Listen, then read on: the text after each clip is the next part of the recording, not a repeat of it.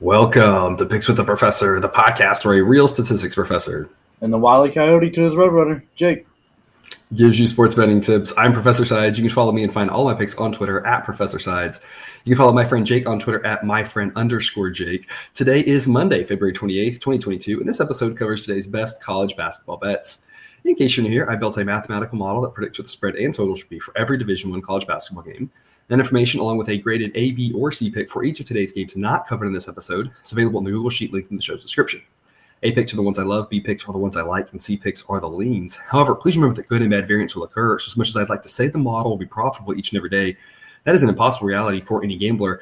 Jake, last weekend, the model did a bang-up job Saturday, and that was a lot of fun. Potentially, I'd have to go back and look, but a record day there, plus 38 units. Held its own on Sunday. Last week, overall, up 29 units for the week. Great week for the model. Great week.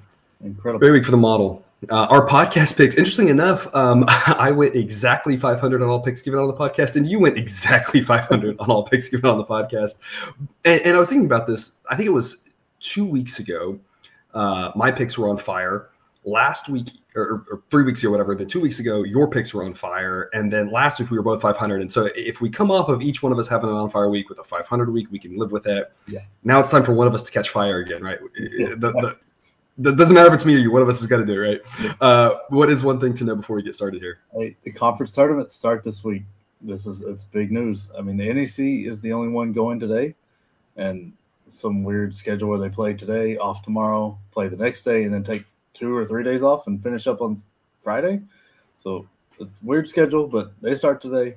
It's kind of important to keep your eyes on. Maybe not so much today with Fairleigh Dickinson and Central Connecticut going, but there could be possible bid thieves that happen, and that changes how other teams play their last few games once that spot gets locked up or the assumed favorite gets in or doesn't get in. So it's kind of something just kind of keep your eyes on the monitor, see how that's going to affect whatever team you're playing chances of making the tournament. And you mentioned that game tonight. Something I'm keeping my eye on that I just want to share with everyone, make sure everyone else is kind of keeping their eye on the same thing, because I think it's really interesting if you bet totals. The total for that game yesterday opened up around 140. I made it right around 140 as well. And that total has come crashing down so far overnight. And I'm wondering if it has to do with the fact that in conference tournaments, we tend to see teams play a little slower, a little more cautious. So that's something to keep an eye on what totals do, because the last month totals have been total points per game has been up by about 2 points per game over its usual numbers. So the line numbers have slowly been adjusting and catching up to that. But the scoring's just been up so much lately, and this week's going to be a little tougher to tell, but it might be helpful if you pay attention to stuff like that this week to help you for next week, right? With this week, with some tournament games and some not, maybe pay attention to, are the conference tournament games still having a lot of points going over, or are they starting to come down and be underplays while the remaining regular season games are staying higher scoring? Because that might give us a little clue as to what's going to happen next week when everyone else gets to the conference tournament. So just something to keep an eye on there. If you bet totals, what's happening there? Will the run of high scoring that we've seen continue this week and into next week? Is something I'm very interested to see if that trend continues. Before we get to today's slate reminder, please hit that like button if you're on YouTube, subscribe or follow if you aren't yet. We appreciate both those things, and they help us out greatly. Share with a friend if you know others in the game, and drop a comment on Twitter or YouTube. We love those and try to respond to as many as we can. Today, we're going to get started with Northwestern at Iowa. It's a 7 p.m. Central tip-off. I'm going over 151. The model thinks the total should be 154. The model is 15-4 on Iowa over edges. We talk about how great the model had done with the Purdue over edges. That's kind of come back to about 50-50 here lately, but the model's still doing really well with Iowa. Played Iowa under on Friday, I believe it was, and that game was looking under until there were 20 points scored in the last minute or something crazy like that with some wild in-game stuff. So even when we thought we had an under with Iowa, we still couldn't get the under. So I still think let's roll with these Iowa overs. They have a great offense and a very average defense. Northwestern doesn't mind running. They have a better offense than they do defense. Their defense is a little better than Iowa's, but not by a ton. And so I think there should be a ton of points in this game. So let's go over 151, as I think 154 is a more realistic number for this total. Jake, can Iowa cover such a large number here against Northwestern?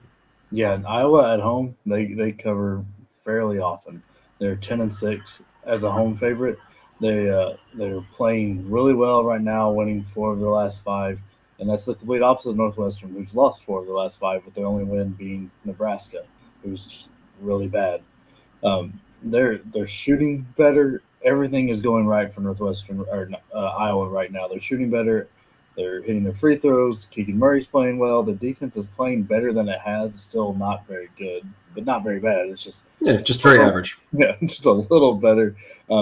They take care of the ball extremely well. They rank third in just total turnovers a game and first in turnover rate with the pace they play. And then they force almost 15 a game. So there's about a 6 turnover. They're +6 in the turnover difference. And that's huge when you're talking about an offense that's as good as Iowa. Giving them 6 extra chances over you is not a great way to beat them or to even stay within this number for Northwestern. So I think Iowa gets it done very easy. All right, at 9 Eastern, 8 Central, we have Kansas State at Texas Tech. Tech is a 12.5-point home favorite, total of 132.5. I'm going to go under that number. I think that 130 is a more realistic number here. Tech tends to go over when other teams want to run. That doesn't always hold true, but more times than not, when Tech has gone over this year, it's because the other team has wanted to get up and down the court. When the other team doesn't is when they kind of tend to grind it out. Kansas State actually plays slower than Tech does, so I don't think Kansas State really wants to run in this game. And I think we'll kind of compare this and contrast this with the late game of the night when we talk about this, but when you think about how do you pull an upset, you have to, one, you want to minimize possessions, but more importantly, you want to do what you do, and you want to do it well. So if you can minimize possessions, you definitely want to do that, because more possessions means that the better team is probably going to take advantage and win that. But a team like Kansas State, that kind of plays into what they want to do anyway. They don't really want to run. And so I think that kind of aligns really well for an underplay here. Jake, can they limit the possessions enough to hang in with this 12.5 number, or does Tech just wipe the floor with them? I think Tech runs away with this. They're going to be mad about the loss they suffered earlier to them. They're going to be mad about the loss they took on Saturday that ended up with like Kansas losing. So they had, that's the second time they've had a chance to jump up there towards the top of the Big 12, and they've thrown it away. So, and I think the last time they came back and beat the crap out of Oklahoma was the last time something like this happened. So I think we're going to see a repeat of that, which also bodes well for your under, because I think that game barely broke 110 points. Yeah. But this Texas Tech team is getting really good. They've got all their pieces together. They just didn't have it. I don't know if they just weren't up for it or TCU, or if it was going to be a wake-up call. That's kind of what I think happened here. It's going to be a wake-up. You can't just sleepwalk through the Big 12. And they are just shooting the ball so much better. They're hitting their free throws. They're one of the premier defenses in the league and forcing almost 18 turnovers a game at home. So I don't see any way Kansas State, like even without trying to slow it down, is not going to be a good formula for them in this, because of how good Texas Tech's defense is, and they're going to just force you into bad situations. I mean, Texas Tech can win a game up in the 90s and hundreds, and they can also, as we saw earlier against a Tennessee team, both teams under 50 with an overtime game. They can win both ways, and they don't really care. And I don't think Kansas State can win going fast, and they definitely won't be able to win going slow, because I don't think their offense is good enough. So I think Texas Tech is going to just run them out of the gym. All right, and then at that same time slot, we have San Diego State at Wyoming. This one should be probably the game of the night to watch, right? The most interesting one. I'm going under as well on this one, going under 130. The model makes us 128. Both teams have been under, and so my number saying under is a good thing. My model's a little contrarian, not by design necessarily, but my model is trying to balance out everything, and so it doesn't want to overreact to things. And so when my model goes the same direction the team's been playing, that's usually a good sign, because a lot of times if teams are under my model saying, hey, y'all are overreacting, not so fast, that sort of thing. And so given the fact the model is going under with two teams that have been under teams, I think that makes a lot of sense here. So I'm going under 130 in what should be a tight game. Jake, you're going to tell us here why you like Wyoming catching 2 at home. And even though I have an underplay on this, I like that as well. I'm curious to hear your exact reasonings, but this number doesn't make a lot of sense to me here. This feels like it should be more of a pick 'em, or Wyoming maybe a slight favorite. I'm just a little surprised they're an underdog. Yeah. So what do you have for us? Yeah, I was the same way. I was surprised they were this much of an underdog, really. I thought this would be a toss-up. But San Diego State's playing extremely well right now. Their offense isn't good enough. Like Wyoming's offense is leaps and bounds ahead of San Diego State's offense, and their defense is. I mean, San Diego State's one of the top defenses in the nation. Depending on what metrics you use and what you look at, they're going to be like anywhere from 1 to 3. But Wyoming's defense isn't as bad as San Diego State's offense. So like the difference between the two defenses isn't as much as the difference between the two offenses. And I think having probably the two best players on the floor with Maldonado and Ike, or how sorry, Ike, yeah, those two guys. Having those two to be able to go at it in a tight game scenario where you can run a high pick and roll or two big men, any kind of 1-2 game with that, it's going to be really, really beneficial to them. The way Wyoming hits free throws is going to go well. San Diego State can be a little sloppy with the ball, so I think there's a mistake made late, or maybe a couple, and that gets Wyoming just enough to probably win this game, because if they win this, I believe I haven't looked at all the tiebreakers, but I believe they're going to be. If they can win this one, they've got a great shot of winning the Mountain West title. All right, yeah, I'm with you. I think it should be a tight game. For me, I'll just be personally rooting for not overtime. I feel like, one of those, like, I don't really care who wins, just make this not go to overtime. And if you're catching 2 and San Diego State's up 1, you might be in the same boat with if Wyoming gets the ball at the end, be like, make it miss. I don't care. Just don't get fouled and go to overtime, right? It's always interesting how those late game scenarios play out. And again, that should be the game to watch. Definitely one to keep an eye on there. Late night, if you're staying up, we've got 11 p.m. Eastern, 10 p.m. Central. UCLA is a 10-point road favorite at Washington. I'm going to take over 140 on this one, as the model thinks it should be 142. And I'm going to contrast this a little bit to what I said earlier, right? When you want to pull an upset, you do try to limit possessions. You don't want to have more possessions because that means that the better team can take advantage. However, you still have to do what you do. Washington wants to run up and down. And so I just don't think it makes sense for them to try to slow the game down in this scenario, because if they do, they're going to get out of their game. And playing against a UCLA team that, while kind of sometimes confusing, is still pretty good, right? And so, and Washington, of course, pretty bad, right? So when you're a pretty bad team playing against a solid team, you don't necessarily want to throw everything out the window in order just to pull the upset. You want to still kind of do what you do. I think Washington wants to run. Their pace is way above average. UCLA won't mind that, and I don't see how they can stop UCLA. So I like over 140. Jake, can UCLA go on the road here and win by double digits?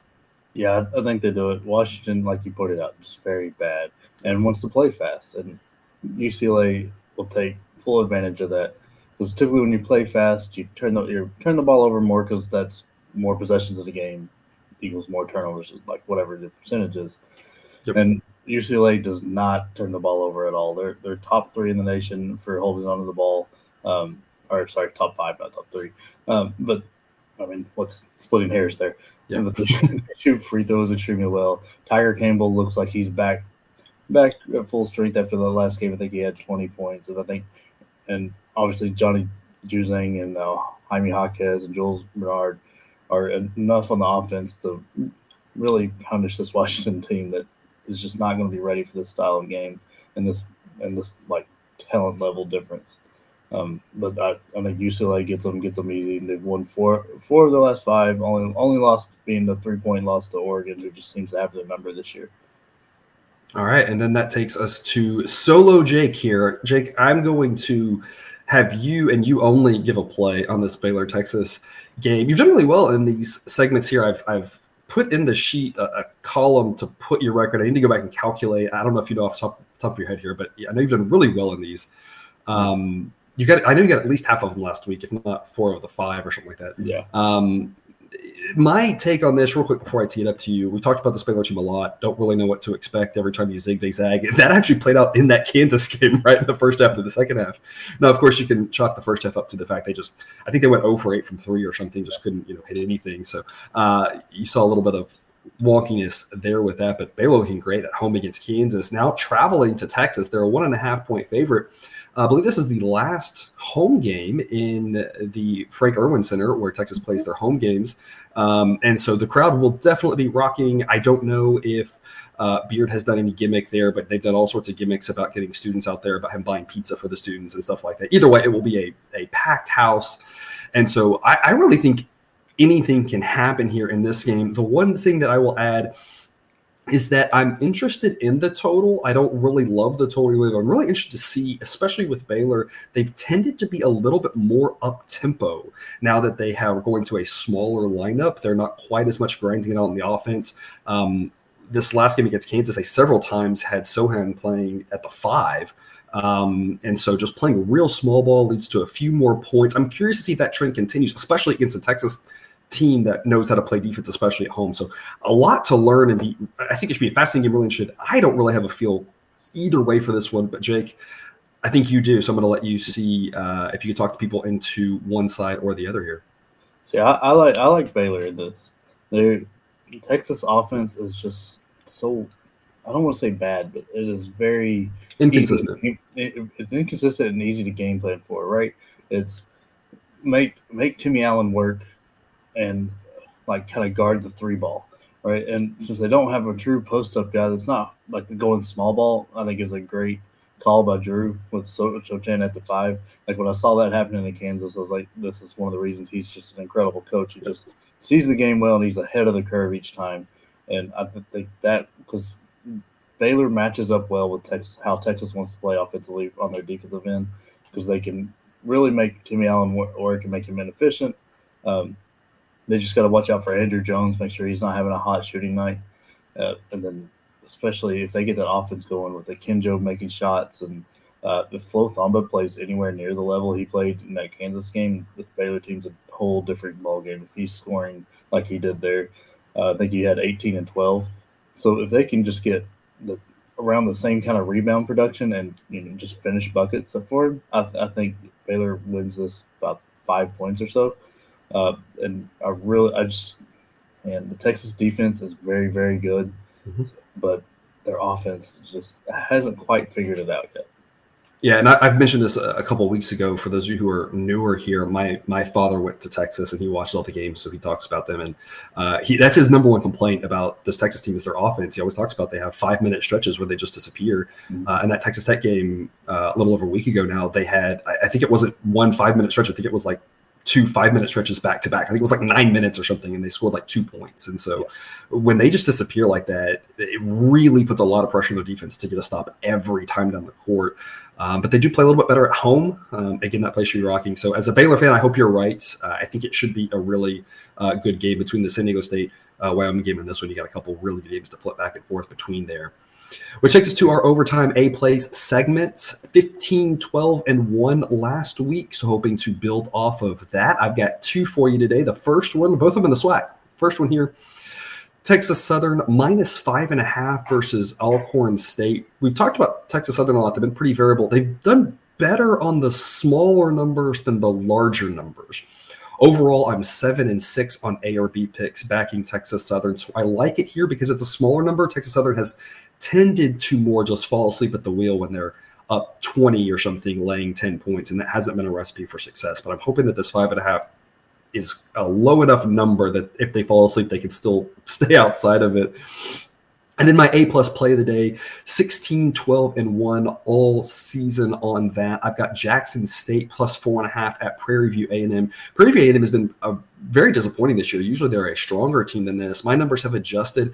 I'm not sure. It's just a chicken and egg thing. I don't know if it's the books or the bettors, but either one of them have not adjusted to just how disappointing Prairie View A&M has been. I don't know if it's the books saying there's too many teams, nobody bets these games, no big deal or whatever, and they haven't adjusted their numbers, or if the bettors haven't for the same kind of reasons, and so the books are respecting that. It's a chicken egg thing. I don't really know which one. It doesn't really matter, but the bottom line is that I think that that Jackson State is actually a little bit better than Prairie View A&M. I think they're pretty close to equal. Getting 4.5 points on the road, I think, is a gift here. Home court not worth 4.5 anywhere. Even in the best atmospheres, you might give it 4. An atmosphere like this, you probably would drop it down to 2.5 or something like that. So getting 4.5 with Jackson State on the road, even if they're just equal, and again, I think they might be a tiny bit better. I think that is a strong play there.